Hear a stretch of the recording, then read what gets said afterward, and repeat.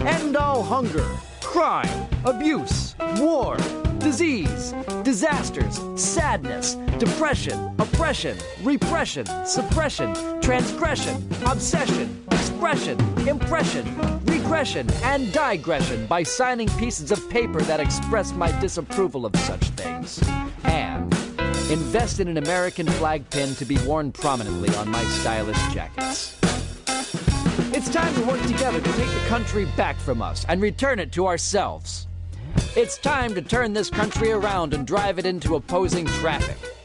It's time to take a chance on the Chancellor.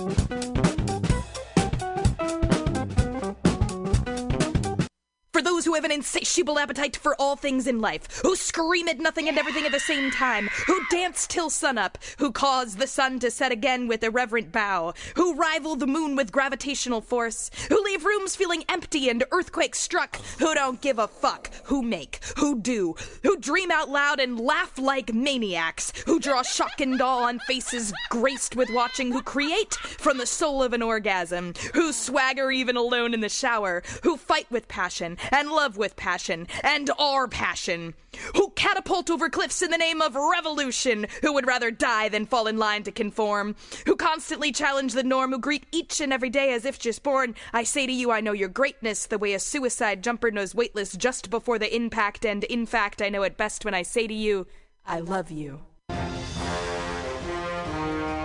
Are you tired of swimming through a sea of podcasts? Are ye on a raft without a paddle? Well, gather around me, sea dogs, and get aboard me pirate ship as we set sail for the seas of MutinyRadio.fm. From there, you can captain your own pirate ship as you sail through over 44 different shows for all of your listening pleasures. They've got live comedy to small business advice, LGBTQ friendly to sports, vinyl.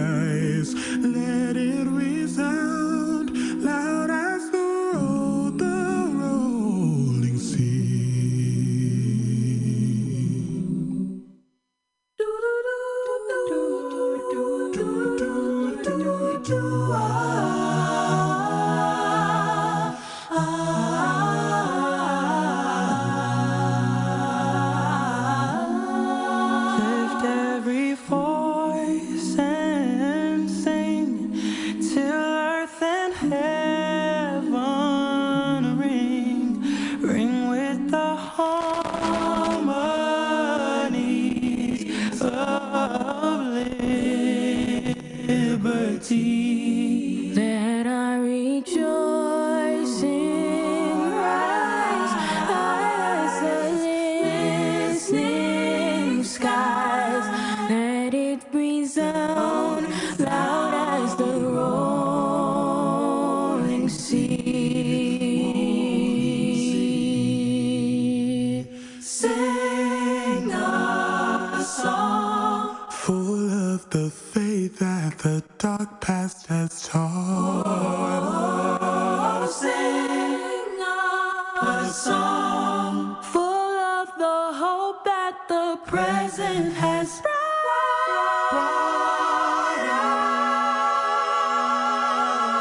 us, facing the rising sun of a new day begun. Let us march on till victory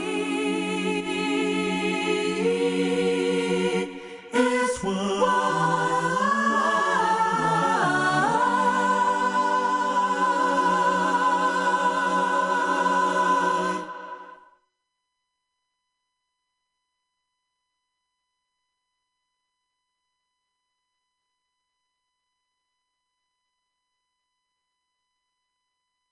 Win at work by communicating effectively.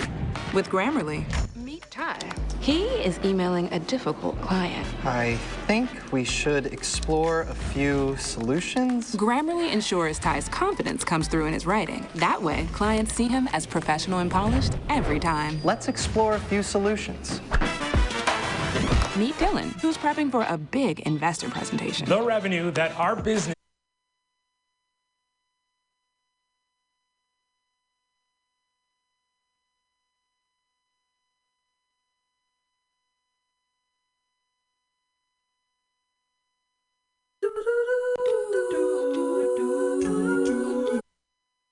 Labor and Love Radio. We already heard that one. Let's play some Nina Simone. I want to feature Nina Simone. Kind of okay,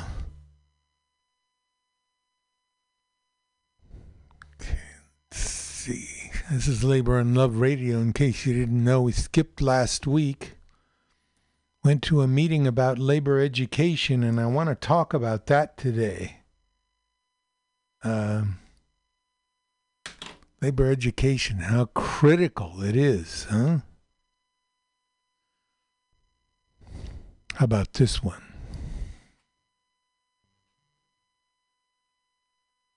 The name of this tune is Mississippi Goddamn.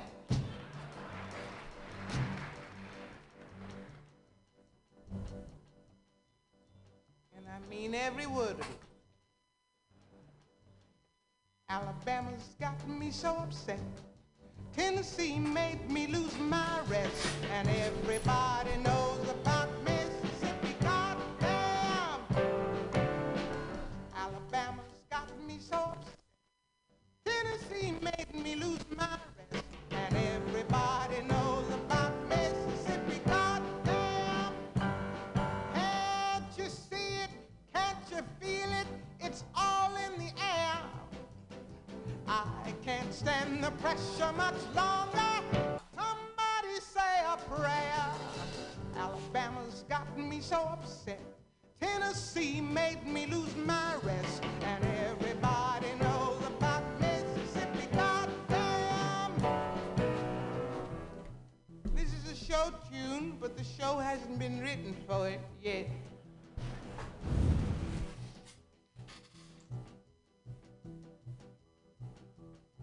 Hound dogs on my trail, school children sitting in jail, black cat cross my path. I think every day's gonna be my last.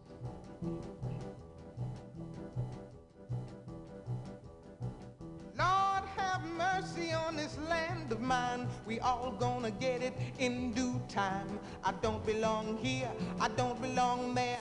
I've even stopped believing in prayer.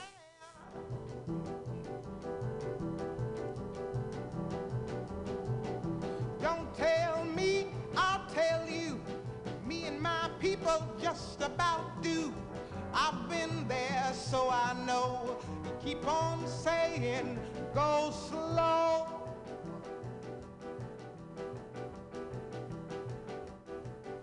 But that's just the trouble. Washing the windows, picking the cotton. You're just plain rotten. You're too damn lazy. Thinking is crazy. Where am I going? What am I doing? I don't know. I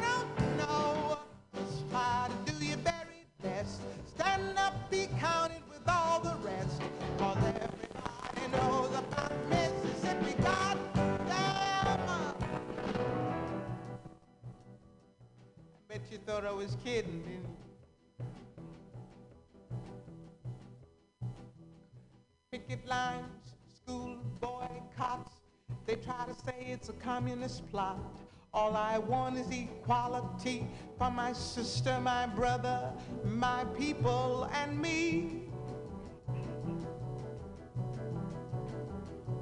Yes, you lied to me all these years. You told me to wash and clean my ears and talk real fine, just like a lady, and you'd stop calling me Sister Sadie. Oh, but this whole country is full of lies. You all gonna die and die like flies. I don't trust you anymore. You keep on saying, go slow. Go slow. Well, that's just the trouble. Desegregation, mass participation, unification. Do things gradually, but bring more tragedy. Why don't you see it? Why don't you feel it? I don't know. You don't have to live next to me. Just give me my equality. Everybody knows about Mississippi. Everybody knows about Alabama. Everybody knows about Mississippi.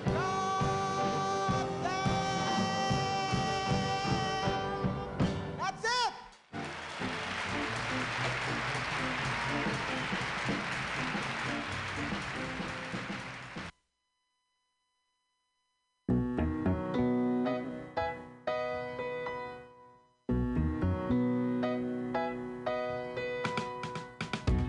Suzanne takes you down by the river. You can hear the boats float by. You can spend the night forever beside her. You know she's half crazy, but that's why you wanna be there. She feeds you tea and oranges all the way from China. Just when you leave town, that you have no love to give her, she gets you on a wavelength. She lets the river answer that you've always been her lover.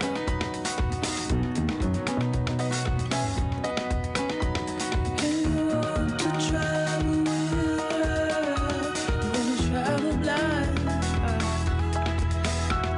And you know that she will trust you, for you've touched her perfect body with your mind.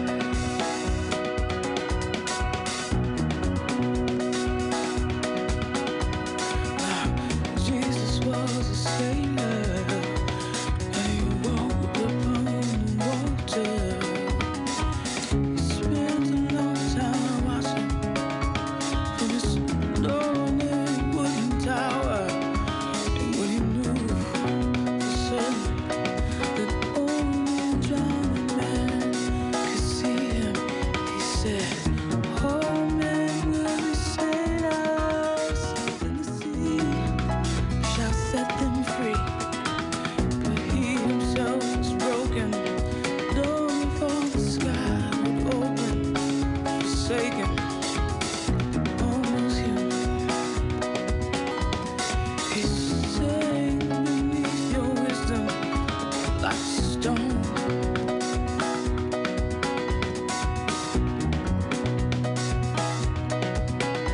And you want to travel with him, you want to travel blind. 'Cause you think that maybe you can trust him, 'cause he's touched your perfect body with his mind.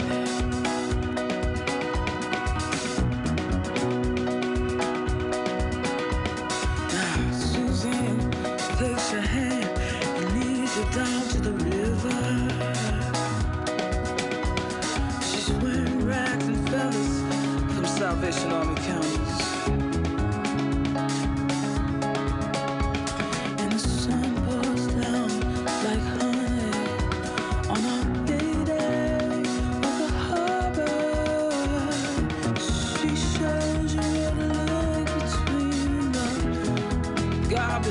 and the flowers, and there are heroes in the seaweed, and there are children in the morning that are leaning out for love. They will lean that way forever while Suzanne holds the mirror. And you want to travel with her. You will be travel blind.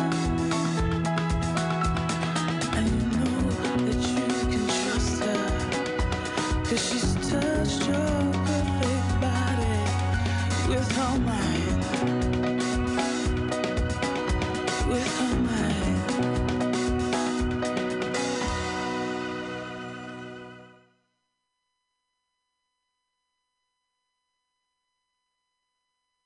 Okay, everybody, and welcome to Labor and Love Radio. We got it off the ground today successfully. You got about 10 seconds, I think, of some razzmatazz ad. We started out what we just heard, Michelle Digacello.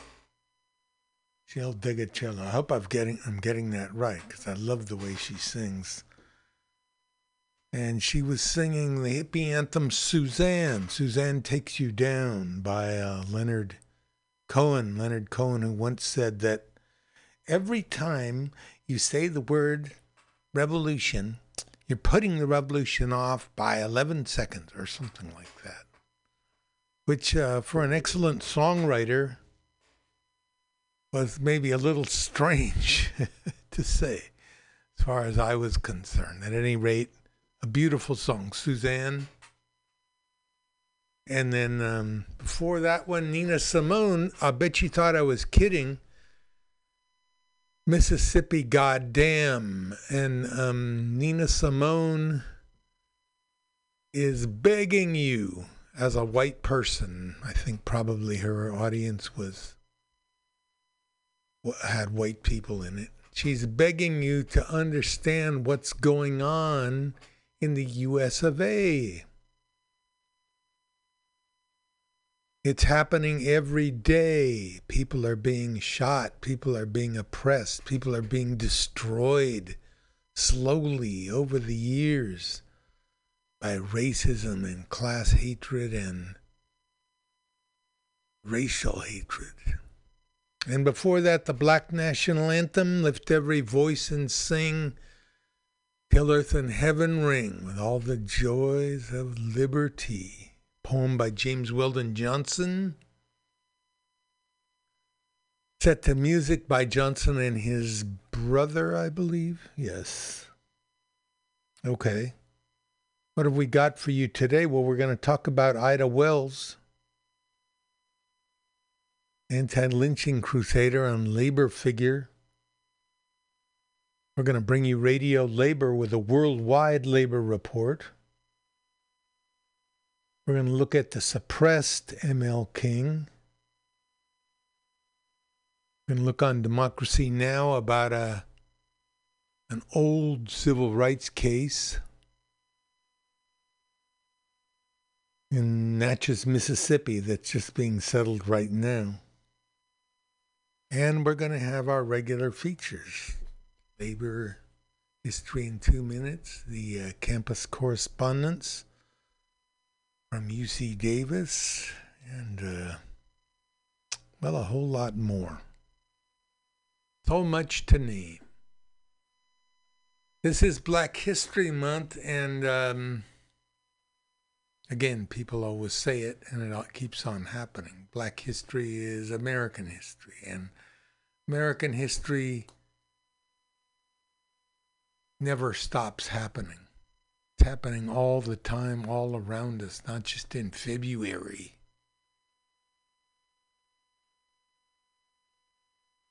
At any rate, this is the B, and you're listening to Mutiny Radio. We're here at 2781 21st Street in the heart of the Mission. If you know about a 3-bedroom apartment for rent or a house for rent, please let me know. We're on the look. Let's start out with something, okay? Let's start out with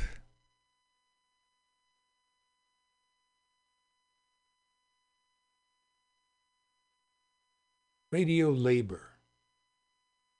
Okay, worldwide labor report. All over the world, in every land and climb. In every land and climb. Workers stand up as workers for respect and a better life.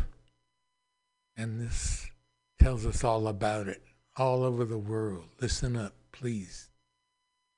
You're never alone if you work in labor. Radio Labor. This is a Radio Labor World Report recorded on Friday, February 11th, 2022. I'm Mark Boulanger. In the report this week, how artificial intelligence is being used to privatize education. The 7 human rights instruments used by international labor. The Labor Start report about union events and singing. She's a rebel girl to the working class. She's a precious girl. This is Radio Labor. The Global Union for Teachers, Education International, is warning that the use of artificial intelligence in schools may lead to loss of privacy for students and minimizing the role of teachers. EI represents more than 30 million teachers and other education workers in 172 countries. It released a report outlining concerns that huge education companies will collect massive amounts of data on students and replace teachers with computer programs. I talked to one of the authors of the report about EI's concerns. Anna Hogan is a lecturer at the University of Queensland in Australia. I asked her about the activities of Pearson, one of the education corporations using artificial intelligence in education. Pearson's one of the world's largest education companies, and it's moved from being this textbook supplier to become this really mainstream provider of all sorts of education products and services. So things like curriculum materials, assessment, online learning programs, teacher professional development, and the list goes on. And what Pearson's doing, or their strategy, is really moving into that development of the digital learning aspects of their business. And how they're doing that is working towards personalized learning programs that start to integrate artificial intelligence. So personalized learning is where students sit at their computer and they learn through an algorithm which dictates what they need to learn. So you can think of it a little bit like a Siri or Alexa becoming your new school teacher. And the way that companies like Pearson develop these programs, it requires a huge amount of data. They need to understand how students learn to be able to program an algorithm that can essentially teach students what they need to know and in a way that's best for that particular individual. So to get to your question about why we're concerned about this type of data privatization, and there's quite a few issues here. So the first one's around privacy. So in terms of how student data is collected and what types of data are collected. And then this links to the issues of consent. So often users don't have a knowledge or understanding that their data is being collected or in the way that it is used. So, for example, Pearson will collect data from users interacting with its products and services in responses to their exercises, assignments, coursework, instructor comments, the activities they've completed. While these are all de-identified and aggregated to analyse how Pearson services are used, and then going into their education research and supporting the strategic development of its products and services. But in the report, we basically suggest that then this leads to issues of transparency, as consent is not always explicitly sought. And then there's also issues around data ownership and data responsibility. As Pearson suggests, they're only stewards of student data, and it's actually owned by its institutional customers, which then leads to this idea that, I suppose, around data openness, because if schools own the data or students own the data and Pearson owns the products that are being produced and sold from the data, and essentially the knowledge is being locked up in corporate silos, meaning that the benefit for learners and society more broadly is not realised. So this is what we call the privatisation of the data and the data infrastructure. So if Pearson was to open up and share their knowledge of their algorithms and what they're learning from this data, then potentially the social benefits for all of society in terms of student knowledge and understanding would be greatly enhanced. And I suppose the last thing to sort of raise in terms of the concern is about the ethics of these programs themselves. So we know that personalised learning uses algorithms to predict customers' capabilities. And these predictions basically allow students to go to next types, or it basically grants or withholds their access to different types of learning opportunities. So in a way, students are being taught through these predicted actions, and it's not really allowing them the opportunity to surprise us as they often do in our traditional classrooms. I think the point of personalised learning is that this happens on computers, and it very much lessens the reliance of brick and mortar schools and professional teachers. Human rights that labor has been supporting for years are under severe attack all around the world. C. Marie Ainsborough has a report. As the respect for human rights around the world is seeming to deteriorate, unions are fighting back. For example, Public Services International, the PSI, has published a booklet entitled A Practical Guide to Trade Union Action, International Human Rights Instruments. The PSI is the global union federation which represents public sector workers at the world level. It has more than 30 million members in 154 countries. It released a video describing its human rights booklet. PSI innovates once again with our launch of the Practical Guide to Union Action, International Instruments for the Defense of Human Rights, a guide to strengthen organized actions at the local, national, and global level. With this guide, we highlight 7 distinct instruments, starting with the Universal System of Human Rights of the United Nations. Based on the Universal Human Rights Declaration and on international human rights treaties adopted by the United Nations, the Universal System is composed of conventional and non-conventional mechanisms created to monitor compliance with international obligations. Another instrument is the Monitoring System for the 2030 Agenda for Sustainable Development. Approved by the United Nations in 2015, Agenda 2030 defines 17 objectives for sustainable development, the SDGs, including specific objectives on work. All of the SDGs contain specific goals and measures that can be monitored by trade unions. Through the Union Cooperation Network for Development of the International Trade Union Confederation, unions are involved in the 2030 Agenda process, monitoring compliance, including, for example, by publishing parallel union reports. Next, the System for the Promotion and Implementation of the Organization for Cooperation and Economic Development, the OECD's. Guidelines for Multinational Enterprises. The guidelines for multinational enterprises adopted by the OECD are recommendations made by governments about the conduct of multinational companies in all of their activities and operations, wherever they occur, including throughout global value or production chains.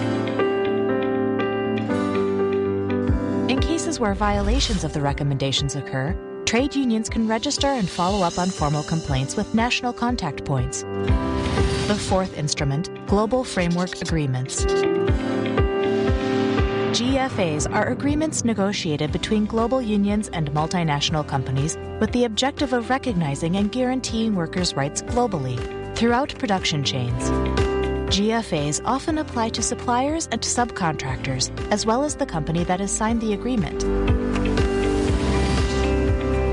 Labor chapters in free trade agreements provide a set of mechanisms whereby the signatory parties, in this case governments, recognize their commitment to guaranteeing minimum labor standards as defined and agreed to at the ILO. Violations of these standards can lead to the creation of arbitrations panels, which may ultimately result in the suspension of benefits ceded in the free trade agreement itself. Labor safeguards of the multilateral development banks.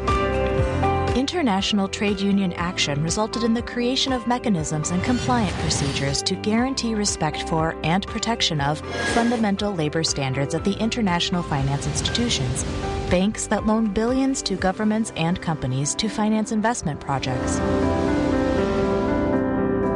Lastly, lastly, but no less importantly, the international criminal system for crimes against humanity and genocide.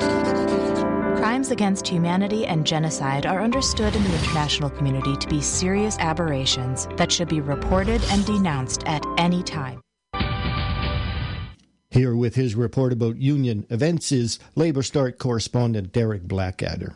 This week, our top stories section included links to coverage of the increasingly dangerous role played by journalists around the world as the International Federation of Journalists announced that last year 47 media workers were killed on the job. Almost as bad was the news that the murderers are, in most cases, free and will remain so as they enjoy impunity from prosecution. Another top story related to journalism was the ongoing attack on the media in Hong Kong. The International Federation of Journalists now describes the situation for media workers there as dire. We also carried news from Canada, where trucking unions made clear that the blockades there have little or nothing to do with drivers or their industry. From Ghana, where the uni strike finished its 5th week, effectively shutting down all universities in that country. And from Slovenia, where healthcare workers won what they call a life-changing wage increase after 18 months of organizing. For our Working Women page, our volunteers found a story detailing why nurses, most of them women, in New Zealand are spending a large proportion of their income buying their own personal protective equipment, how construction unions around the world are preparing for International Women's Day, and several stories about the struggles and strikes being organized by rural public health workers, every last one of them women, across India. A small sample of the stories appearing on our health and safety page in Newswire this week includes reaction to the workplace murder of a nurse in South Africa and the horrendous working conditions endured by Nepali migrant workers at a factory in Malaysia that made personal protective equipment for customers in Canada and in Europe. We also had items about the ways in which Brazilian women are more often blamed for construction site accidents than men, and demands for a criminal investigation into the deaths of healthcare workers in the United Kingdom who had been provided with inadequate personal protective equipment during the pandemic, or with none at all. Our photo of the week is of Mexican auto workers who were celebrating their victory when the results of their union representation vote were announced. The workers won an important victory with the support of their USian and Canadian co-workers. Check out our Mexico page for a huge amount of news and analyses on what this vote means for the future of the movement in that country. Labor Start hosts online solidarity actions at the requests of unions around the world. This week we'd like to highlight an urgent appeal for online solidarity with the 8 workers imprisoned for leading a legal strike at a Cambodian casino. Join over 12,000 other workers around the world in sending your solidarity by joining our online action. In just a few seconds, you can do your part in this struggle by sending a solidarity message. Look for details of this and other campaigns on our site. This is Derek Blackadder from Labor Start, reporting for Radio Labor. Now here is Union Nation with She's a Rebel Girl.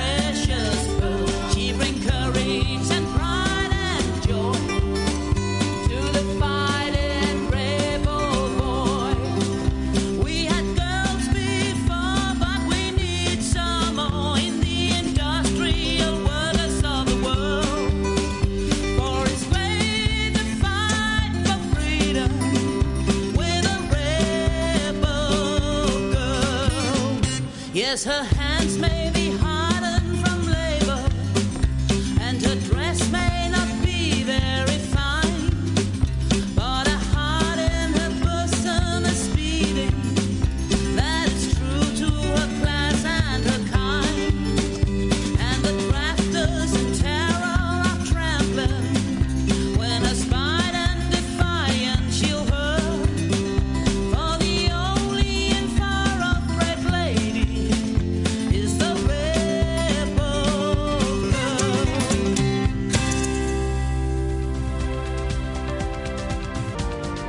And that's it. Labor news you can use. You can listen to our daily newscasts and features at radiolabor.net. I'm Mark Boulanger. Thank you for listening. And remember, it's all about global solidarity.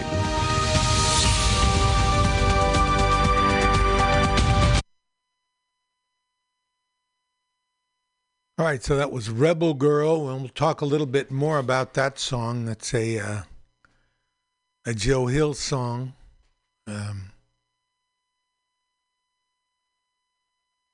About a certain woman, Elizabeth Gurley Flynn. I want to play Bill Brunsey. And Bill Brunsey has a song called If You're Black, Get Back. Black, white, and red. Black, white, and brown, I think. Let's see. Black, white, and brown. That about teaching was very interesting. I mean, that's how a lot of people want teaching of the future to be.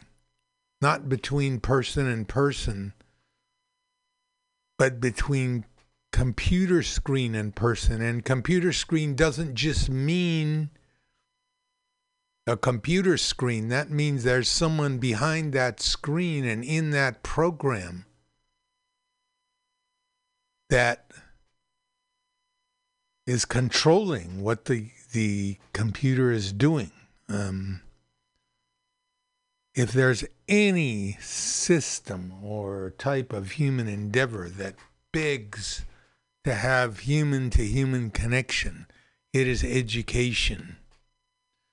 That's not to say you can't learn some things from computers.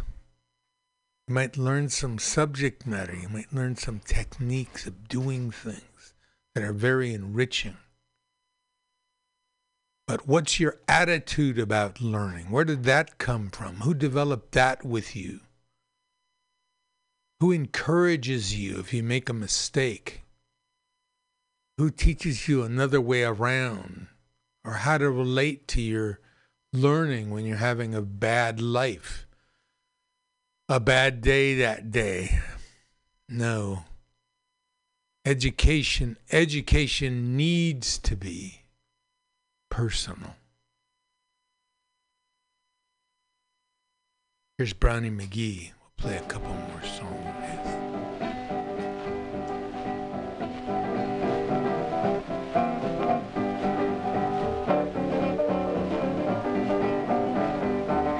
This little song I'm singing, brother, know that it's true. If you're black and got to work for a living, here's what people will say. If you're white, you all right. If you're brown, stick around. If you're black, oh brother, get back, get back, get back. I was in a place the other night. They were having fun. They were drinking beer and wine, and me, I couldn't buy none. If you're white, you all right. If you're brown, stick around. If you're black, oh brother, get back, get back, get back.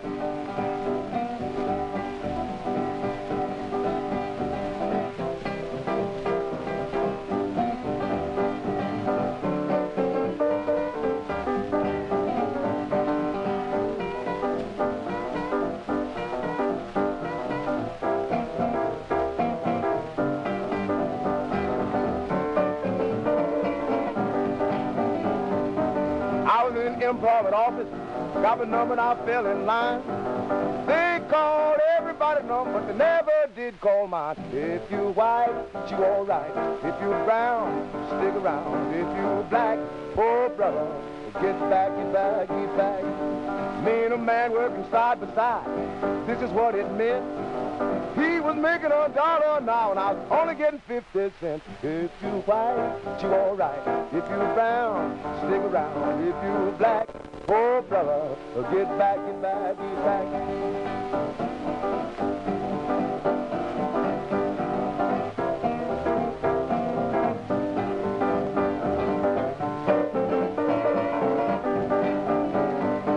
I helped to build build this country. I fought for it too. Now I guess you can see what a black man's got to do. If you're white, you all right. If you're brown, stick around. If you're black, oh brother, get back, get back, get back.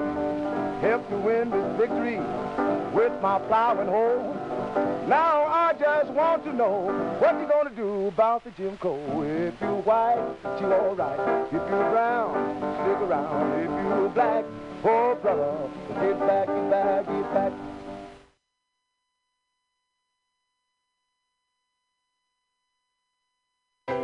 Caught the bar train down to Oakland and Broadway. Missed the last train. Things never swing my way. Feeling fatigue. All alone, I need some space in my zone. I supply creativity. Frugal man's too blind to see. Blue skies out his window pane and never looks my way. They condemn us, then condense us, understand us. Why is the media so quick to judge? Quick to walk away. Killing a man. No equality or justice, we don't understand. They got the upper hand, but it's come to a point. We are sick and tired of being mistreated. Defeated we won't be, cause we are born fighters. This might lead to war or more riots. No surprise to us, they let another killer go. When the cops is in the wrong, that's how we go. Really? How could he confuse the two? Yo, gun for the taser? Really, too? Really? Besides, he was on top of the cat. Why would you need anything, huh? Answer that. Fact, there's been so many wrongful killings. You tell me, who's the real villain? Who is? These cops have been killing us brothers for years, and every time it's the same result. Injustice. Time to rearrange, time to leave your way. A different path to take. It's time to make a change. Rearrange and find another way. Different path to take. It's time to make a change. Find another way. Different path to take. It's time to make a change. Wanna rearrange and find another way. Different path to take. It's time to make a change. I ain't saying all cops is bad, not at all. And some of these brothers ain't innocent either. But still, murder is murder all day. Y'all got enough force to do it another way. Back in the day, we was straight getting killed. A couple of black leaders tried to even the field. But still, in 2011, it's all bad. The release of Messeline got us sad and mad. As a race, we've been through hell and back. Everybody wanna be like us, you know that. But they don't want the problems that come along. Only reason we here is cause we strong. Still getting treated wrong in the eyes of the law. And they wonder why we act like we do. Yeah, it's true. This an exaggeration. They feel like a whole situation. Time to rearrange and find another way. A different path to take. It's time to make a change. Rearrange and find another way. Different path to take. It's time to make a change. Different path to take. It's time to make a change. Wanna rearrange and find another way. Different path to take. It's time to make a change.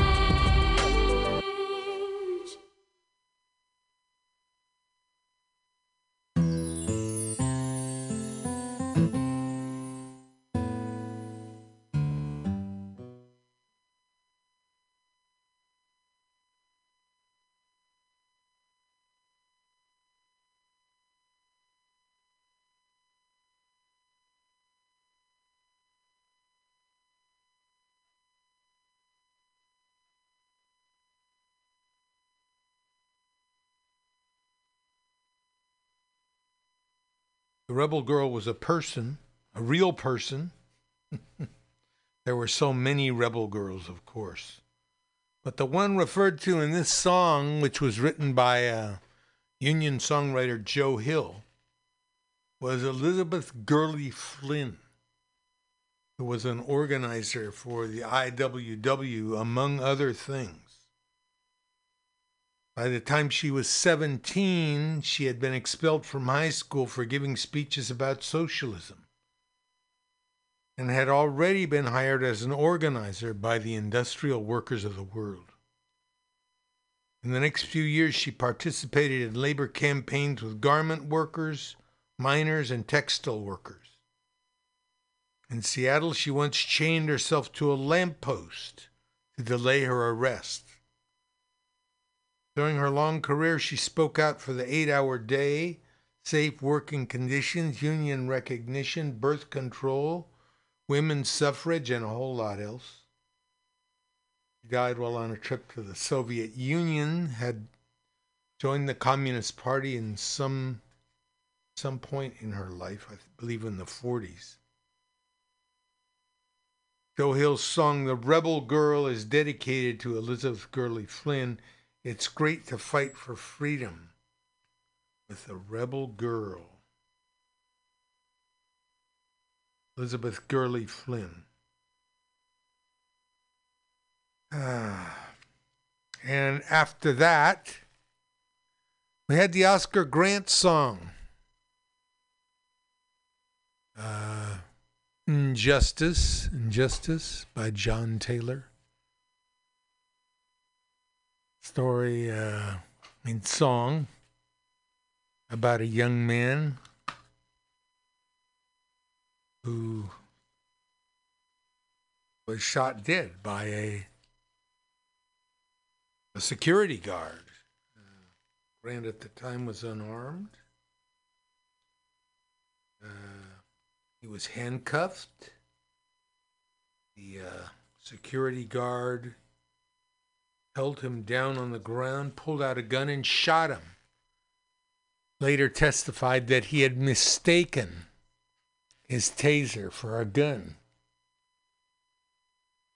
Imagine that. And now, so that's gotten to be now more of a regular thing, a way for policemen to muddy the waters, Oh, I didn't mean to shoot him. I was reaching for my taser. And I'm sure it happens.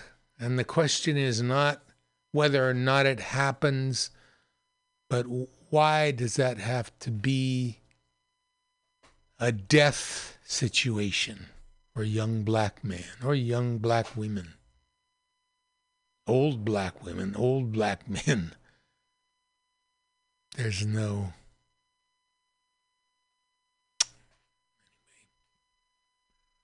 Here's a special one from Duck Doja. Duck Doja is somebody I know.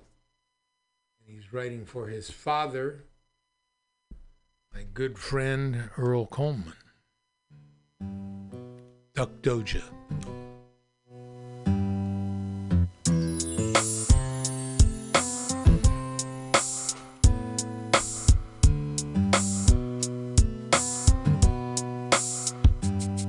I got 12 years down and I still owe 9. Pop's getting old, so now I'm doing double time. Prison life got changed, so my tears, yet I still cry. Concerned convicts look at me and they all sympathize. I'm trying to conceal and contain when I'm feeling inside. Recognize the consequences of how I'm living my life. Man, what I wouldn't give just to be by his side. Cause we only live once and there ain't no next time. I promise not to do tomorrow what I could do now. From this point on in my life, that's how I'm getting down. Realizing now's the time and place to make some changes. No more tears of hate, anger, fear, and frustration. Or walking with more issues than a mental patient. Like sitting with my pops waiting for our Lord to take him. I give him to God and ask him for the strength to face him. Cause without faith there ain't nothing else that could replace him. Hey Earl, what's up with you? That's the thought in my mind when I look in the mirror one day. I'll be there with you instead of sitting alone in a cell holding on to your picture. Hey Earl, What's up with you? That's the thought in my mind when I look in the mirror one day. I'll be there with you instead of sitting alone in a cell holding on to your picture. Imagine looking at the world through God's eyes. Discover the hidden meanings behind what you once loved and despised. What I want for myself, is that what y'all want for me? There's so many trapped in confusion, living a life of hypocrisy. As a man, I stand up forgiven by my fellow men who say they believe as I do. Maybe that's God's plan, to be an example of faith to those who all know me. Because I'm grounded in the spirit like an angel with a broke wing. My faith in God promises eternal life after death. So me and my pops will be together forever, I guess. I suppose better off than those lacking sincerity. And I pray for their souls as they take up space next to me. This is for my father. You know I know how you feel. Like I said before, I do what I can and that's real. Write a letter or call just to check up on you. Never miss an opportunity to show you I love you. Hey Earl, what's up with you? That's the thought in my mind when I look in the mirror one day. I'll be there with you instead of sitting alone in a cell holding on to your picture. Say Earl, what's up with you? That's the thought in my mind when I look in the mirror one day. I'll be there with you instead of sitting alone in a cell holding on to your picture. Welcome home, son.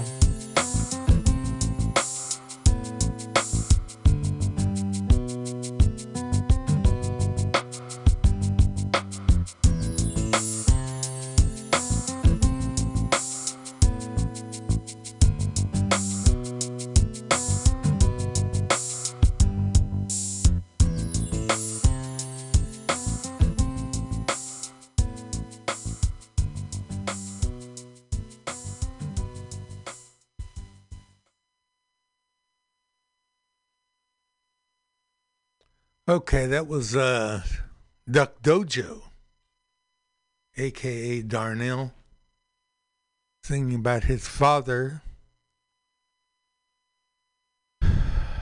one of my very best friends, lifetime friend of 50 years. Passed away in October, I believe. I guess I blotted it out. I'm trying not to remember. Here's some blues by Victoria Spivey.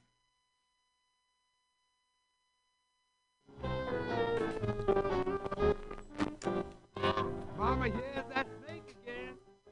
Man, take him away. Yes, ma'am. Yes, it is. Some black snake trying to get the best of, hear me crying. Lord, I mean, that is some black snake trying to get the best of me. But I'm too good a woman, you just wait and see. Because, oh, I ain't coming here no more.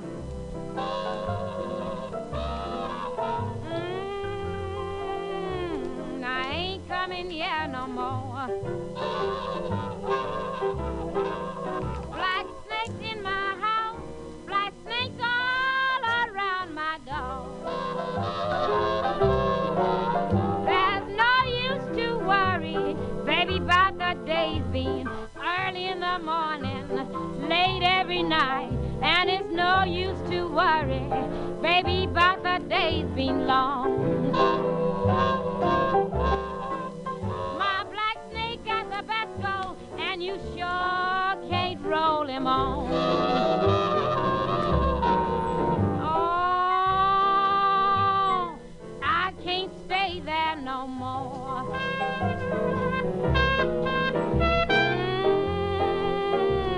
I can't stay there no more. My black snake is gone, and my poor heart is aching me so. I don't care what you say, don't you come here no more. Don't you crawl in my window, don't you creep in my door. Oh, I don't want you no more.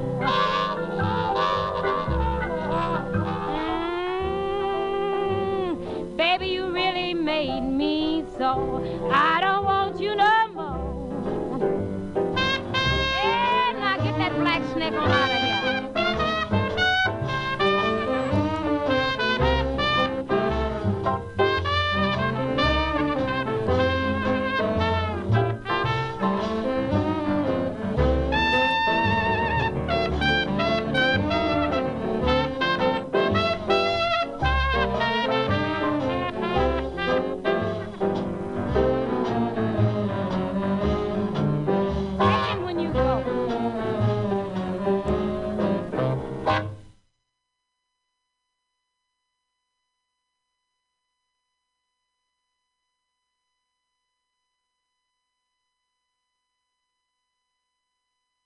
great many school-age children are methodically lied to regarding significant aspects of history, especially events that occurred throughout U.S. borders.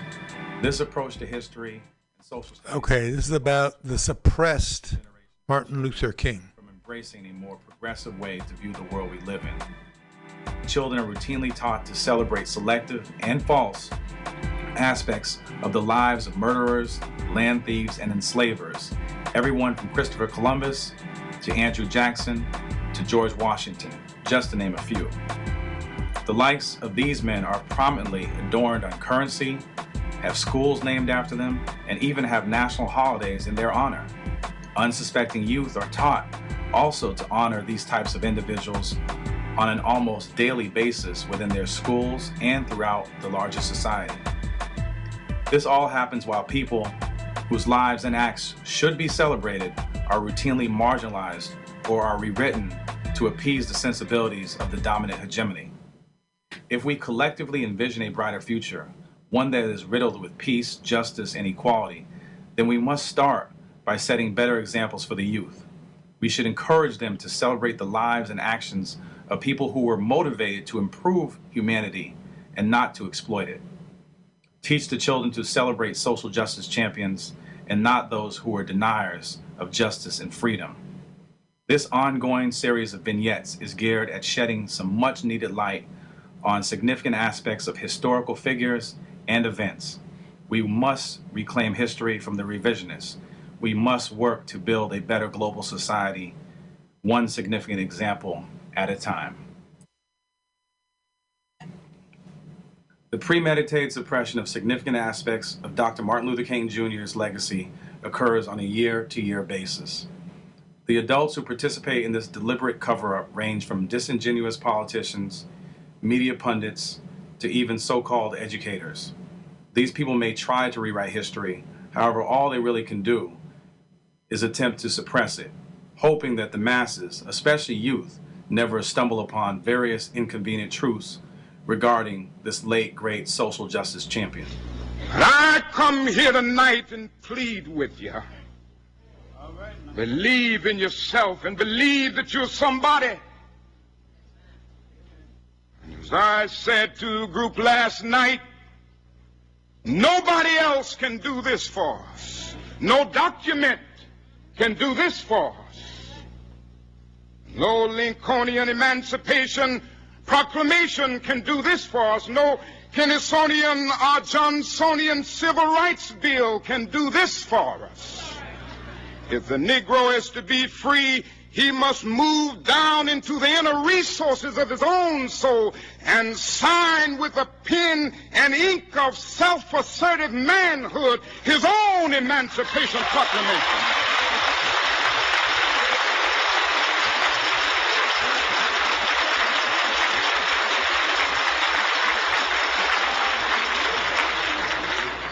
Don't let anybody take your manhood. Be proud of our heritage. As somebody said earlier tonight, we don't have anything to be ashamed of. Somebody told a lie one day. They couched it in language. They made everything black, ugly, and evil. Look in your dictionary and see the synonyms of the word black. There's always something degrading and low and sinister. Look at the word white. It's always something pure, high, and clean.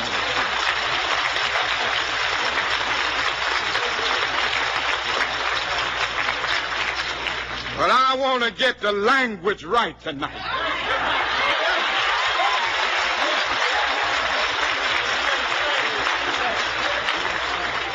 I want to get the language so right that everybody here will cry out, yes, I'm black, I'm proud of it, I'm black and beautiful.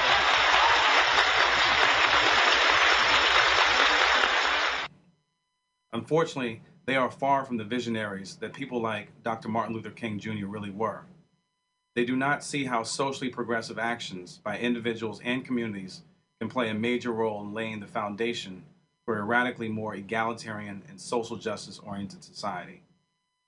Dr. King was, in fact, one of those visionaries who saw his actions and words as tools that could be used to educate, inspire, and organize people to create a much better society, even if he was not alive to witness it. Dr. Martin Luther King Jr. stood for much more than what mainstream America has methodically attempted to reduce him to. In fact, if he were alive today, many of the corporate warmongering politicians would perhaps be vilifying him for his stringent anti-war policy.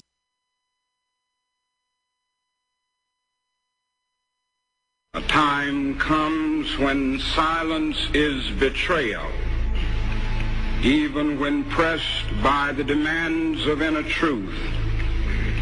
Men do not easily assume the task of opposing their government's policy, especially in time of war. Nor does the human spirit move without great difficulty against all the apathy of conformist thought within one's own bosom and in the surrounding world. Some of us who have already begun to break the silence of the night have found that the calling to speak is often a vocation of agony. But we must speak. We must speak with all the humility that is appropriate to our limited vision. But we must speak. I've chosen to preach about the war today because I agree with Dante that the hottest places in hell are reserved for those who in a period of moral crisis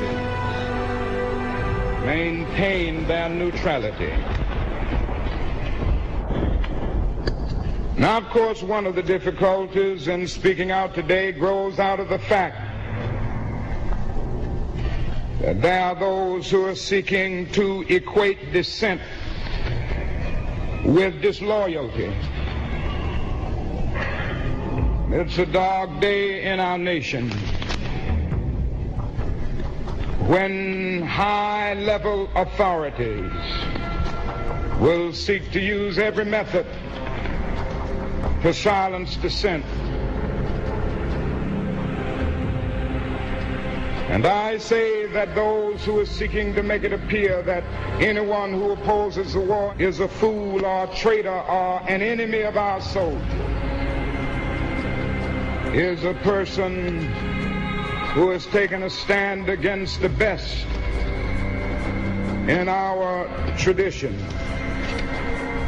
There will be no meaningful solution until some attempt is made to know these people and hear their broken cry. And I knew that I could never again raise my voice against the violence of the oppressed in the ghettos without having first spoken clearly to the greatest purveyor of violence in the world today, my own government. We are called to speak for the weak, for the voiceless, for the victims of our nation, and for those it calls enemy. For no document from human hands can make these humans any less our brothers. We are met by deep but understandable mistrust. To speak for them is to explain this lack of confidence in Western words, and especially their distrust of American intentions now. Now that is little left to build on save bitterness.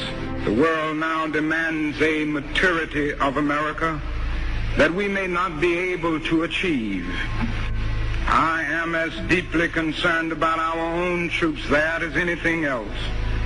For it occurs to me that what we are submitting them to is not simply the brutalizing process that goes on in any war where armies face each other and seek to destroy.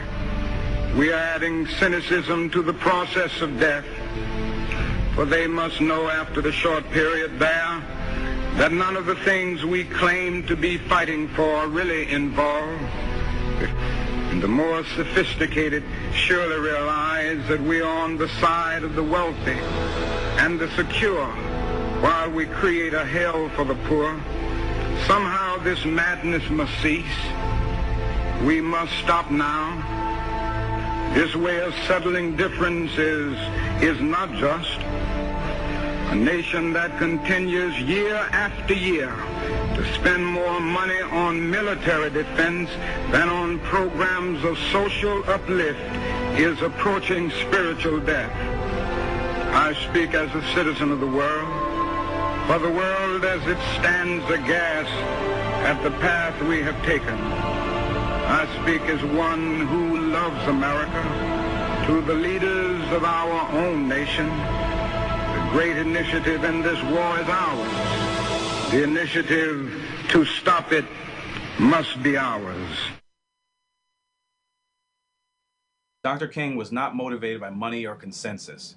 He was motivated by conscience. A man of conscience can never be a consensus leader. He doesn't take a stand in order to search for consensus. He's ultimately a molder of consensus.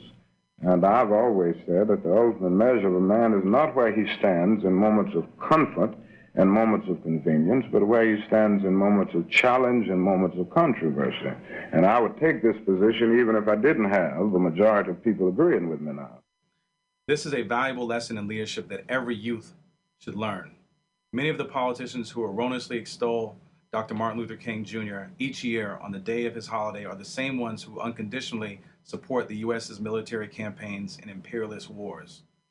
Their hollow words seldom, if ever, praise MLK for his opposition to the imperialist Vietnam War or his opposition to this country's gigantic military expenditure, as opposed to using that same money for social programs and not on war.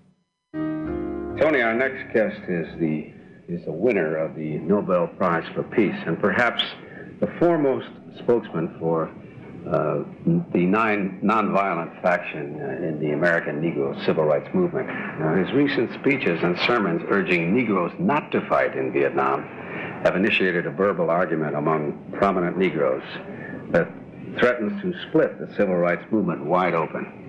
Would you please welcome a very outstanding and controversial gentleman, Dr. Martin Luther King Jr.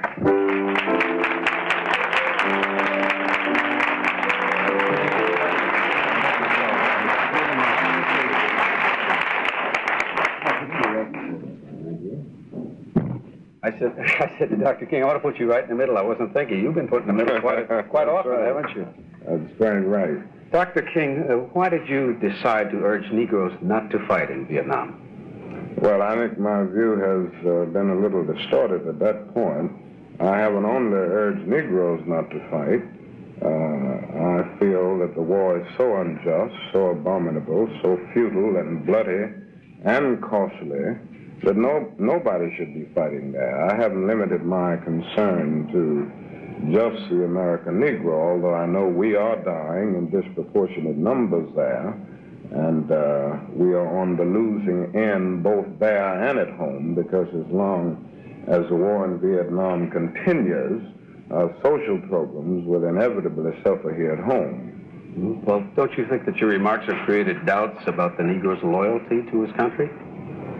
Well, some people may feel that. I don't think our loyalty to the country should be measured by our ability to kill.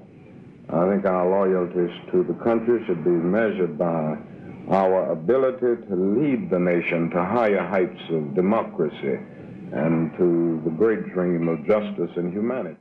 This also applies to today's so-called liberal and conservative media pundits alike. They have long served as cheerleaders for wars, just as media pundits of the past did.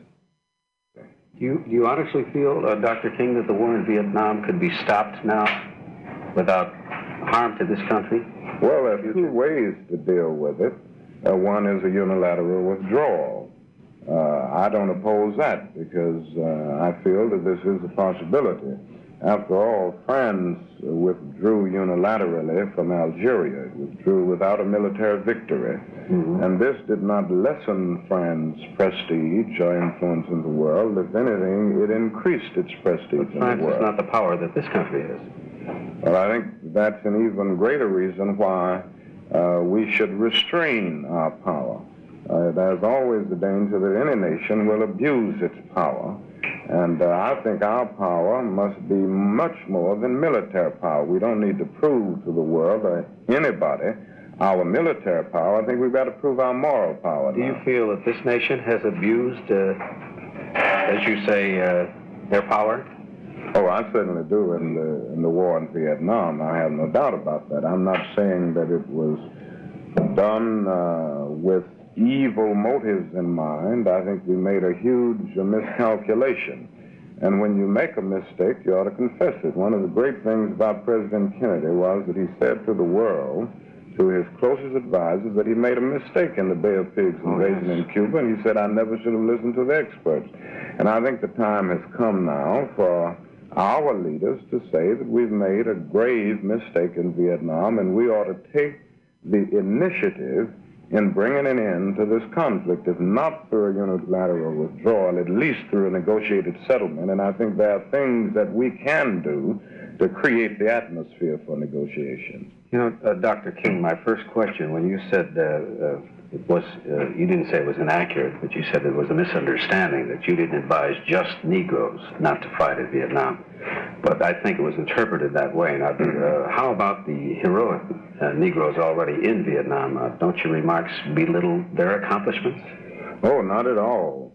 I have nothing but admiration for the bravery of those who are engaged in the kind of sacrificial and suffering situation that they are in. I'm not dealing with their particular situation in terms of fighting. I'm trying to do something, trying to lead us somewhere that will bring an end to what I see as a terrible and a very tragic war, which is damaging the image of our nation here and abroad. Doctor, may I ask you a question? Yes. Don't you feel that perhaps the parents of the boys who are now currently in the operation in Vietnam might not be in amity with your civil rights movement now because of your... I doubt that very seriously. I can't overestimate the amount of discontent in the Negro community over the war in Vietnam. I haven't seen any loss of support in the Negro community. I don't mean just in the Negro community. I mean, there are many of the Caucasians who are with your civil rights movement as well. Mm-hmm. And I'm just wondering if you're not disingratiating yourself, how you feel about those who have their sons in Vietnam now. Well, there again, I think two things are important here. First, I think that the things that I'm saying and the things that I'm trying to do, and all of the people in the peace movement are trying to do, are really geared toward bringing the boys back home. In other words, we are trying to prove to be their best friends by doing something to bring about the climate that will bring an end to this war. Secondly, anyone who is committed to civil rights would not withdraw that commitment as a result of someone in the civil rights movement taking a stand against the war in Vietnam. And if they do, then they were not with it in the beginning. You stand up for what is just because it is just and right. I think it was T.S. Eliot who said, there's no greater heresy than to do the right thing for the wrong reason. That's right. And a lot of people do the right thing for the wrong reason. And I submit that anyone who would stop supporting civil rights because of a stand against the war on the part of some leaders ended up doing the right thing for the wrong reason. They were never truly committed to civil rights in the beginning.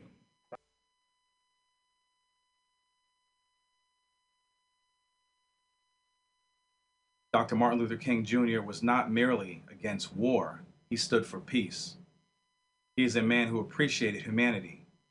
MLK supported labor rights, as well as socialist-based practices and policies. He was no fan of capitalism. He knew that this vastly unequal financial system also plays a significant role in the immense economic disparities that are riddled throughout this country. These are some of the important aspects of Dr. King's life that we should all encourage youth to celebrate and learn from. It is no coincidence that these are also aspects of his life that are routinely suppressed. Let's all do our part in helping to bring this history and these lessons to light. Using your feeling about unilateral and the way France settled, which was very well done, they didn't lose face. Apparently, face is the important thing at this time. But not only are we losing face, but it would be better to save lives. We know that. Mm-hmm. Who will be the GOAT if someone takes upon themselves to end this war and settle it unilaterally? Will there be a constant complaint, what a big waste this one? Will this set a precedent for the United States in the future of defending our inheritance, our independence? Well, I think we have to look at several things here. First, in my mind, peace is much more important than face. And I think there has to be a transformation here in terms of our thinking and in terms of peace. We've got to come to see now that peace must not only be a goal that we talk about and seek, but a means by which we arrive at that goal. The other thing is this, that even though the mood of the country may not be in line with the unilateral withdrawal now, I think there are things that can be done to bring about a negotiated settlement. Now, there are many people who have talked very closely with the leaders of North Vietnam and the National Liberation Front, who tell us if we bring about an unconditional halt in the bombings, this would get talks going. Our government has refused to do that. And I feel that since we took the initiative in escalating the war in the air and on the land and on the seas, then we have a moral obligation to take the initiative to de-escalate it, and I think we can do that by bringing about a halt to the bombings. And our security... Do you think that would do it, by halting the bombing? Would that do it? Well, as I said, I can only go by men like you, Tom, the Russian leaders, and many other people who have talked very closely with the leadership of North Vietnam and the National Liberation Front. I think we ought to try it anyway. I think we ought to bring about an unconditional halt to the bombings, and we should do that for practical reasons in terms of trying to get talks started, and I think we should do it for moral reasons. They are never going to negotiate as long as we are bombing that territory. How about your relationship with President Johnson? Have you lost favor with Mr. Johnson? Well, I guess the president would have to answer that question. I have taken a position against the administration's policy, and I would hope that the president means what he says when he says that there should always be room for dissent. And we come to a tragic period in our nation when we equate dissent with disloyalty. I believe firmly that it is necessary to have these moments of dissent in order to challenge something that may be leading the whole nation down the wrong path. Do you care if you have lost favor with Mr. Johnson? Well, that isn't, I guess, the most important thing to me. The important thing is that I not lose favor with truth and with what conscience tells me is right and what conscience tells me is just. I'm much more concerned about keeping favor with these principles than keeping favor with a person who may misunderstand the position I take. We will talk further with Dr. Martin Luther King following these messages. We'll be right back. On the question of whether riots have helped, I've taken the position that riots are socially destructive and self-defeating, and therefore I have to take a stand against it because of my deep commitment to nonviolence. On the other hand, I do think a riot is the language of the unheard, and America has failed to hear, for instance, that the plight of the Negro poor has worsened over the last 10 or 15 years. And I think it has also failed to hear that large segments of white society are more committed to tranquility and the status quo than to justice and humanity and equality. And in that sense, I think the riots have called attention to something. Not that they have brought about social transformation, but they've called attention to a very serious problem in our society.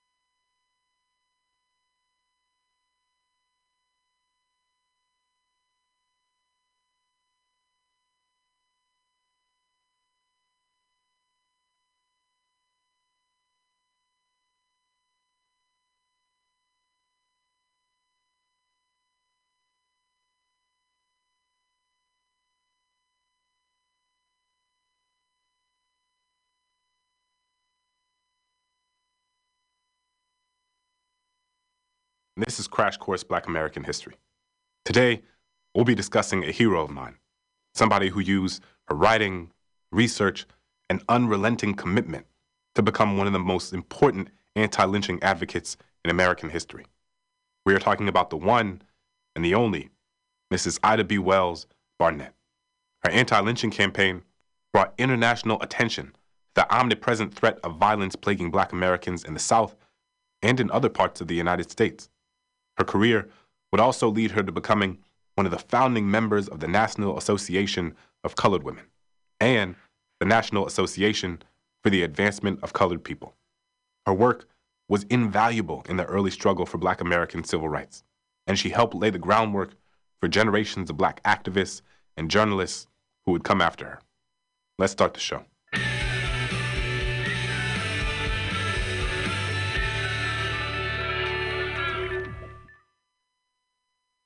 I want to note up top that there will be mentions of physical and sexual violence in this episode. Wells was born enslaved in 1862 in Holly Springs, Mississippi. Wells's father, James, was involved with the Freedmen's Aid Society and helped to establish a college for newly freed Black Americans in Holly Springs called Shaw University. Renamed West College in 1892, the school would join the ranks of a growing number of HBCUs, or historically Black colleges and universities, formed during this period. On a personal note, as the child and the grandchild and the nephew and the cousin and the husband of people who all went to HBCUs, I can't begin to express how important these schools have been to the Black community. Places that, for years, were the only institutions that Black people could count on for higher education. Given her father's work, Wells grew up around Black folks who were trying to build a better, more just society for her people. But after losing both of her parents and one of her siblings to yellow fever, she became the primary caregiver to her 5 brothers and sisters. Wells found herself taking care of her siblings while also working as a teacher and attending school at Rusk College. During this time, she discovered her passion for writing. In 1882, Wells moved to Memphis, Tennessee, where her career as a journalist would begin. She became co-owner of a local newspaper where she wrote passionate editorials and conducted in-depth investigative work to shine a light on the widespread acts of lynchings in the South. Lynching, or killing by way of mob without a trial, became a common form of retribution in the South as a means of administering vigilante justice absent of due process. These acts of violence took many forms, perhaps most infamously, hanging a person from a tree. These acts were designed to inspire fear and were used as an intimidation tactic against African Americans to assert social, political, and economic control.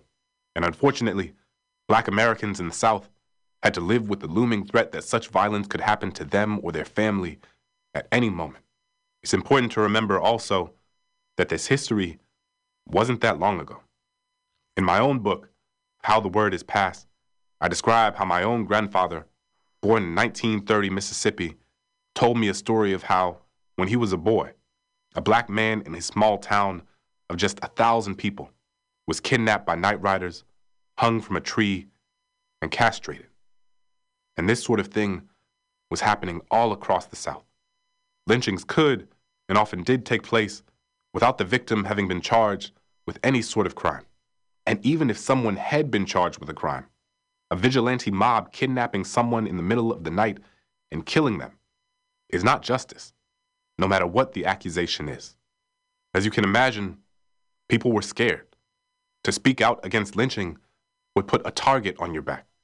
And what's remarkable about Ida B. Wells is that she knew this and did it anyway.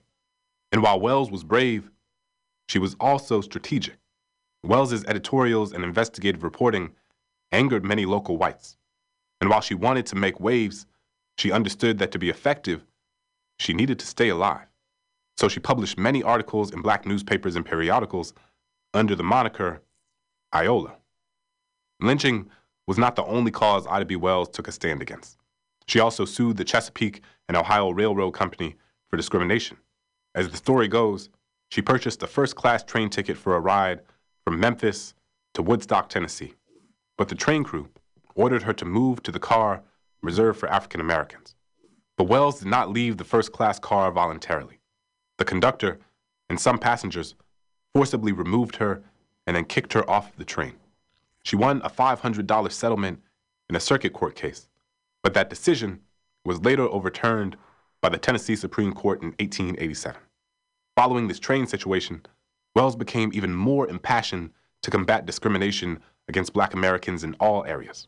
For example, while working as a journalist, Wells became a teacher at a segregated public school in Memphis, Tennessee. That first-hand experience led her to begin writing about educational inequality, and this time under her own name. As a result, in 1891, after publicly criticizing the lack of resources for Black-only schools in the area, she was fired. The following year, her efforts as a journalist refocused on the lynching problem in the South after she lost 3 of her friends. Calvin McDowell, Thomas Moss, and Will Stewart owned a store called the People's Grocery in Memphis. The presence of this moderately successful Black-owned business sparked anger and unrest among the local white community. On March 3, 1892, a group of white men, including a sheriff's deputy, went to the People's Grocery to confront McDowell, Moss, and Stewart. This led to an altercation, and by the time it was over, some of the white men had been injured. As a result, McDowell, Moss, and Stewart were arrested, and some Memphis newspapers referred to the men's efforts to defend themselves and their store as an armed rebellion by the Black men in Memphis. Just a few days later, at 2:30 in the morning, a mob of 75 masked men broke into the jail and kidnapped McDowell, Moss, and Stewart. They were brought to the edge of the town, and they were lynched. In the aftermath of the tragedy, Wells launched an extensive investigation on lynching and used her publications to openly denounce the practice. She traversed the southern states for 2 months to gather information on other acts of lynching. And in October of 1892, she published a pamphlet entitled Southern Horrors, which detailed all of her findings.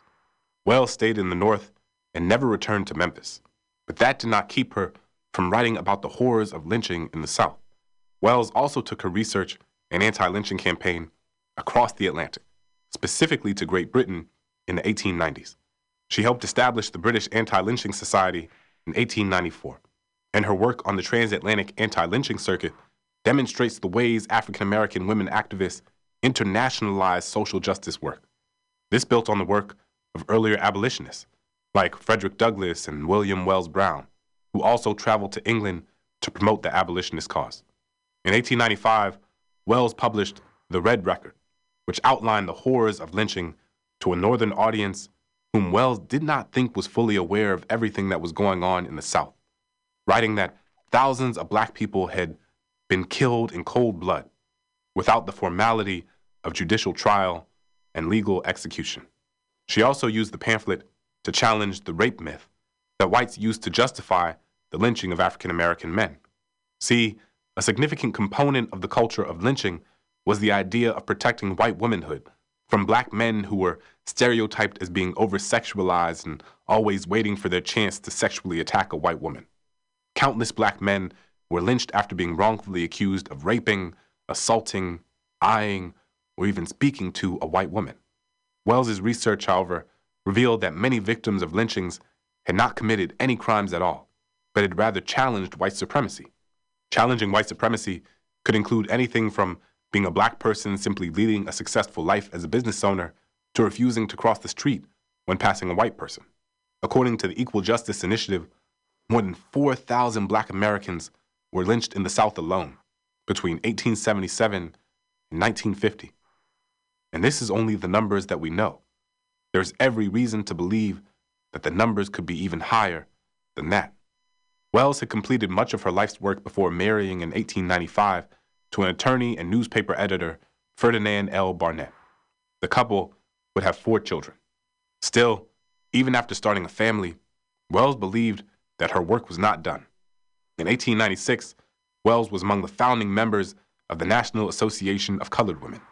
The founding convention was held in Washington, D.C., and other founding members included Harriet Tubman, Frances E.W. Harper, and Mary Church Terrell. And I don't know about y'all, but that's basically like the Avengers. And she kept going. In 1898, Wells took her anti-lynching campaign to the White House. She led a protest in Washington, D.C., calling for President William McKinley to make reforms, and she called for President Woodrow Wilson to end discriminatory hiring practices in government jobs. And throughout the remainder of her life, she was incredibly active in the fight for women's suffrage. A determined woman in every respect, Ida B. Wells is one of America's greatest heroes. She had the determination and the bravery required to stand up against one of the darkest elements of America's past, and in many ways, helped lay the groundwork for both the civil rights movement of the mid-20th century and the Black Lives Matter movement of today.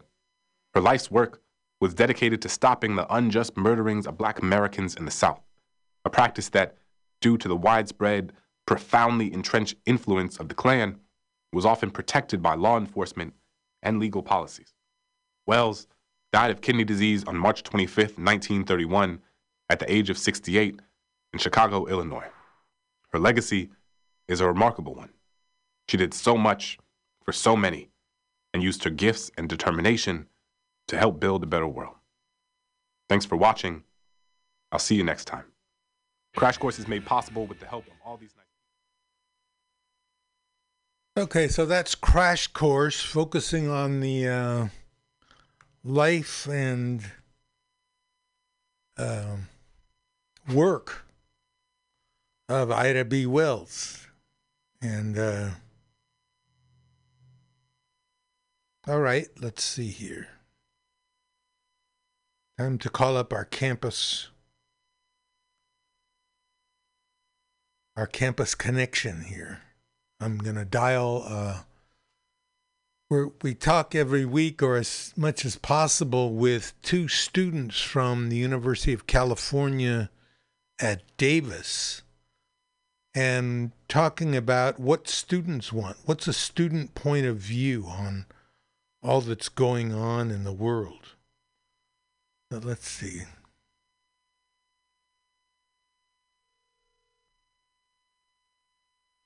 Hello, good morning. Good morning to you. How's it going? Going good. Going slow. Little slow? Okay. It's going good.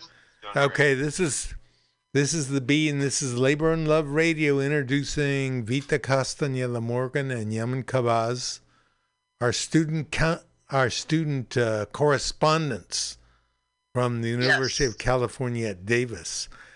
Mm-hmm. So today's question is, what do students, specifically you two and other students too, think of Joe Biden and his administration?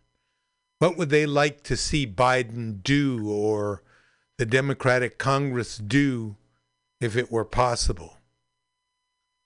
Well, I don't know if you've heard that Biden, he went back on his word for the loan forgiveness and for paying for community college.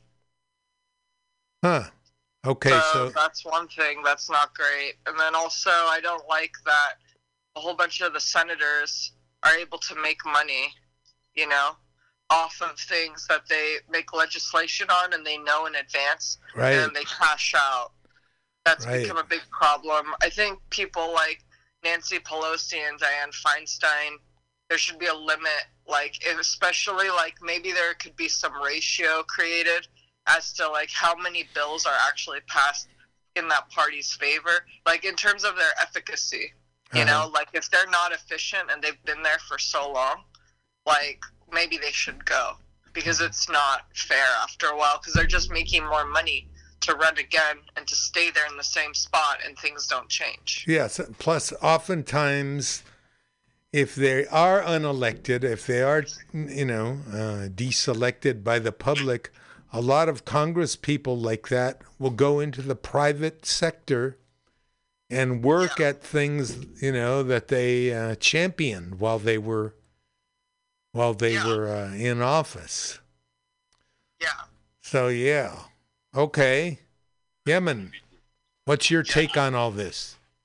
I would like to see the Biden administration sort of protect education from being too corporatized, being too monetized, because it's our country at the end of the day that reaps the benefits of the people who graduate from these universities and these colleges. And if we're just selling them out and letting them sell education like an iPad, like a capitalistic product, internationally, and not give opportunities and not make it easy for people here, then we're just going to keep, the country's going to keep getting worse off, as you need your students to fix the problems that you have for the next generations and increase GDP. It doesn't make sense that you sell degrees like you sell cars. There should be more regulation when it comes to that. Universities should be held accountable. We should be making sure that, we bring people into, we bring people from the nation here into our best schools and have them graduate, as opposed to international students paying higher prices. Right. Because they're taking their degrees and they're going, they're taking off, and then a lot of times they come back and then run our factories. It just doesn't make sense. How are we going to get out of the hole that we're in if we're not planting any seeds? I'd like to see more regulation and more action on that part from the Biden administration.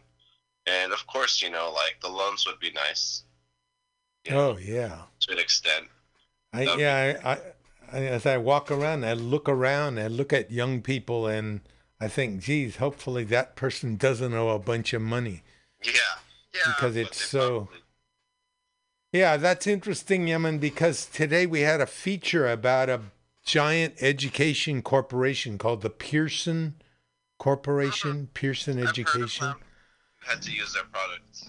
Yeah, well, they publish all kinds of, they publish the tests that people take, and they publish textbooks, and their goal is to make kids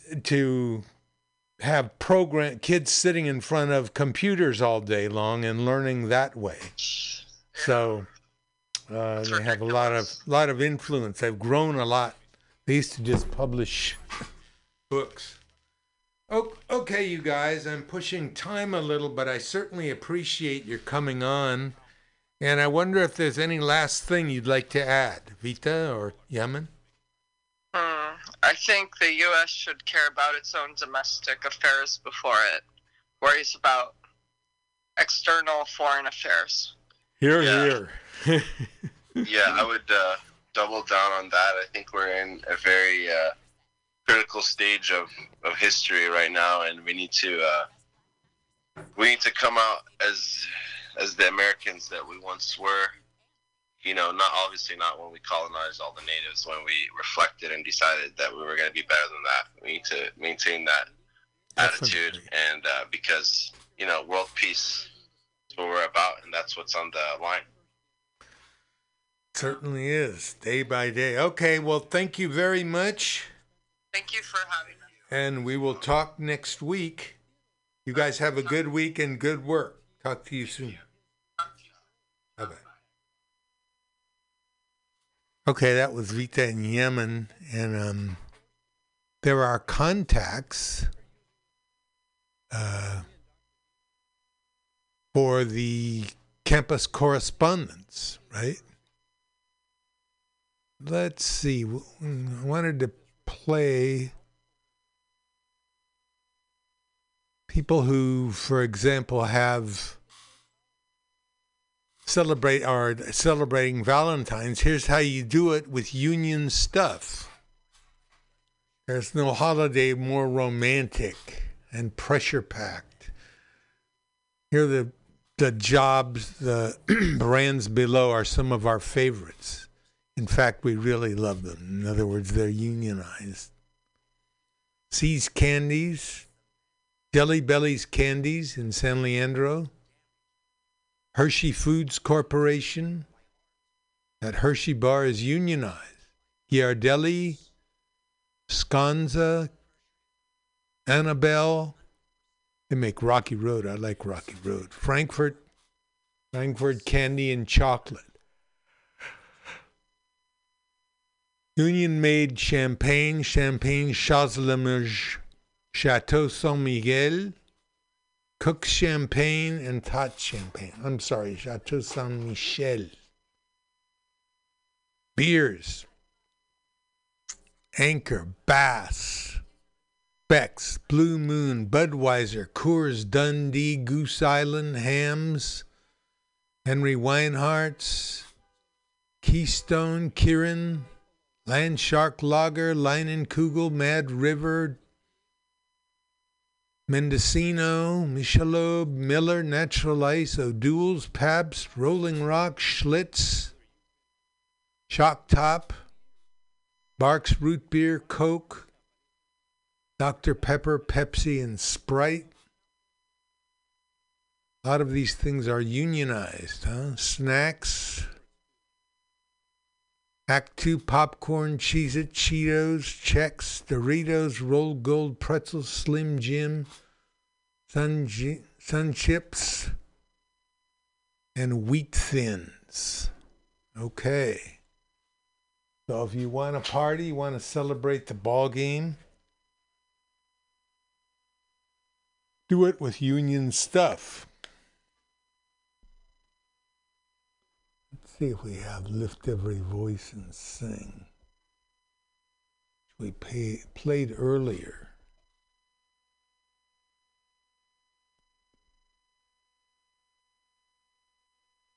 Okay. This is the B, and it's almost time to go. This is Labor and Love Radio, where the labor meets the road. If one person gets $1 they didn't work for, someone else worked for $1 they didn't get. If you don't have a seat at the table, to a negotiating table that is,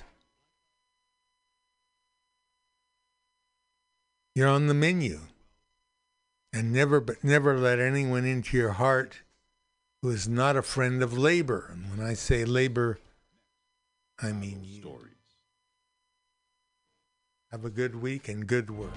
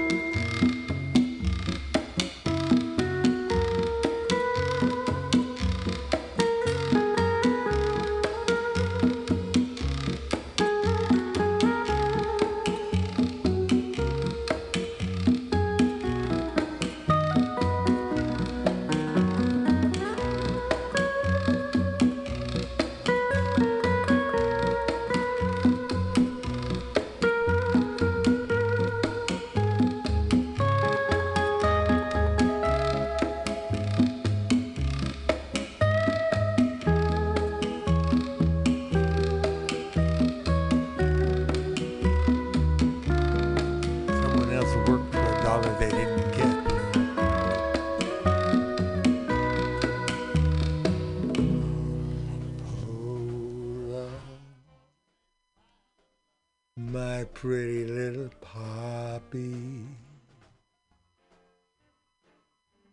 You're like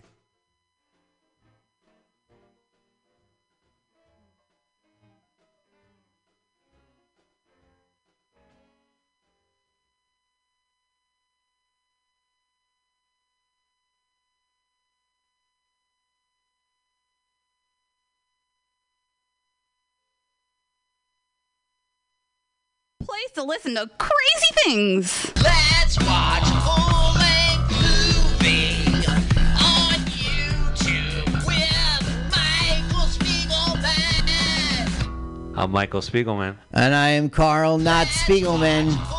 We're hosts of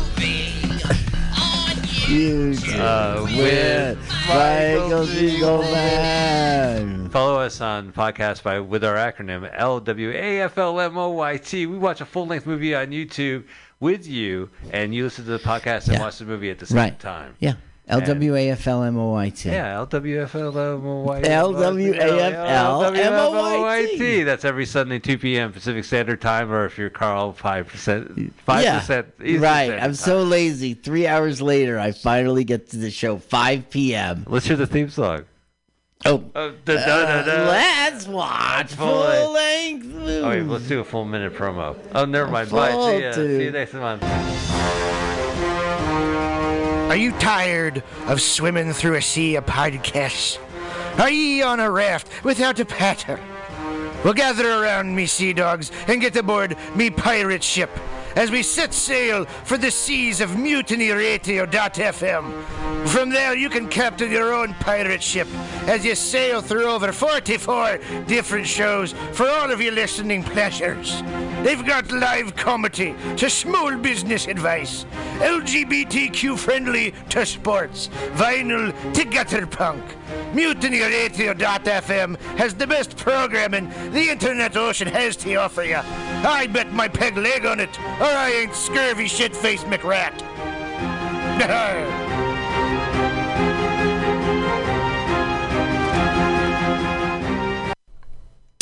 Hey, Mutineer Stolowitz here. Have you ever listened to Labor and Love on Saturday mornings, 10 to noon with Bill Morgan? It's a really excellent show, one of my favorites here at the station.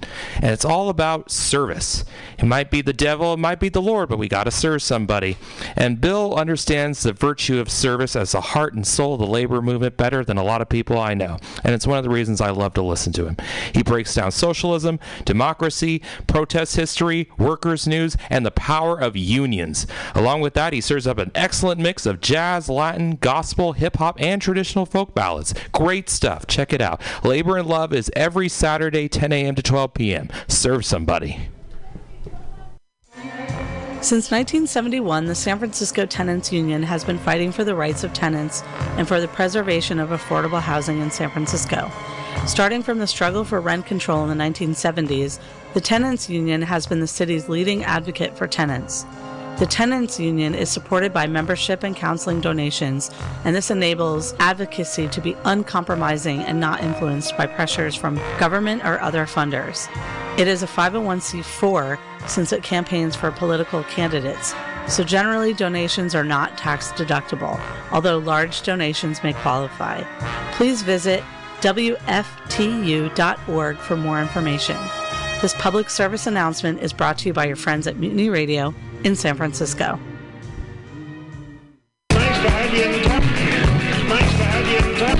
Flat black plastic. MutinyRadio.fm. Saturday, noon to 2.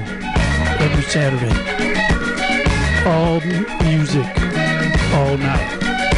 All day.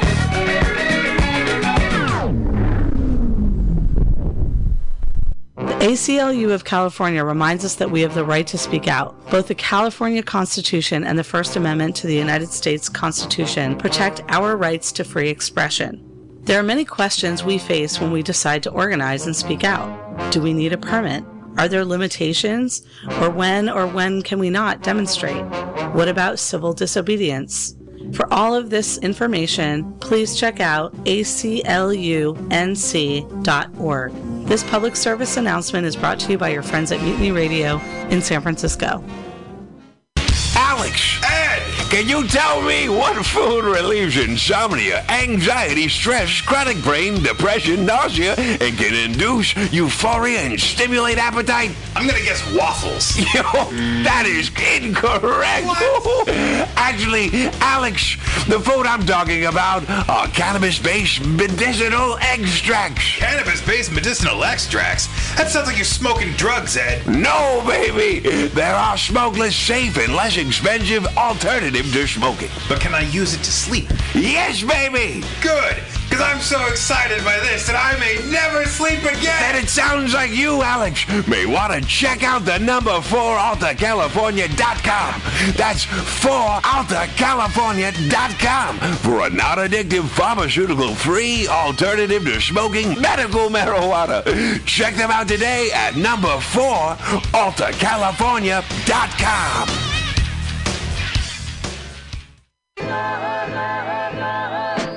Safe sex is more than just avoiding STIs and pregnancy, no matter what you're into. Make sure that you and those around you feel safe, comfortable, and are having a good time. This public service announcement is brought to you by your friends at Mutiny Radio. Billy Bob, you ever want to be funny? Well, my dogs think I'm funny, Daryl. Well, I mean, you ever want to be, like, in front of an audience? Like, other than, like, squirrels, dogs, and dead peasants? Oh, shit. From time to time, I've given it a thought or two. You know, if you go to Joke Workshop, there's more than 2 peoples paying attention to your jokes, and they ain't even gonna be jerks about it. Daryl, are you serious? I can get people to listen to my jokes? And they'll even say nice things, dude, before they tell you how to get improvements. No way. What is this dag-nabbit thing called? It's Joke Workshop. Joke Workshop? Yep, every Monday, 6 to 8 p.m. on the Mutiny Radios. So you're saying I could tell my jokes every Monday from 6 to 8? That's what I'm saying. It's the Joke Workshop Mondays, 6 to 8 p.m. at the Mutiny Radios. Yahoo! $4.99. San Francisco Mutiny Radio. San Francisco Mutiny Radio. Listen to live streaming radio or download a podcast and you can listen on the go.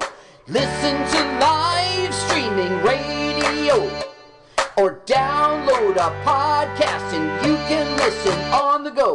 San Francisco Mutiny Radio. San Francisco Mutiny Radio. MutinyRadio.fm. Why not make a donation? MutinyRadio.fm. Streaming live the station. MutinyRadio.fm. District of the Mission. MutinyRadio.fm. MutinyRadio.fm. My name is Breakfast, and I'm running for Chancellor of the United States of America.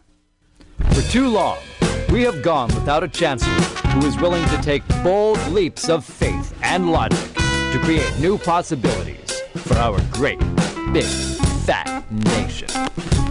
As your Chancellor, I will balance the budget on the head of a pin, give entertaining speeches, have scandalous affairs, write strongly worded letters to unpopular foreign leaders, sell so much of this, look good on camera, they're gonna make some end all hunger, crime, abuse, war, disease, disaster, sadness, depression, oppression, repression, suppression, transgression, obsession, expression, impression, regression, and digression by signing pieces of paper that express my disapproval of such and invest in an American flag pin and one promise together to take the country back from us and return it to ourselves. It's time to turn this country around and drive it into opposing traffic. It's time to take a chance on the Chancellor.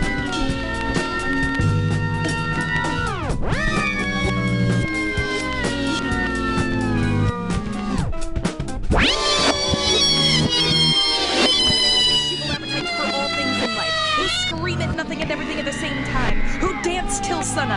cause the sun to set again with irreverent bow, who rival the moon with gravitational force, who leave rooms feeling empty and earthquake struck, who don't give a fuck, who make, who do, who dream out loud and laugh like maniacs, who draw shock and awe on faces graced with watching, who create from the soul of an orgasm, who swagger even alone in the shower, who fight with passion and love with passion and are passion, who catapult over cliffs in the name of revolution, who would rather die than fall in line to conform, who constantly challenge the norm, who greet each and every day as if just born. I say to you, I know your greatness, the way a suicide jumper knows weightless just before the impact, and in fact, I know it best when I say to you, I love you.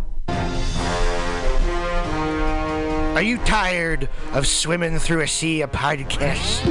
Are ye on a raft without a paddle? Well,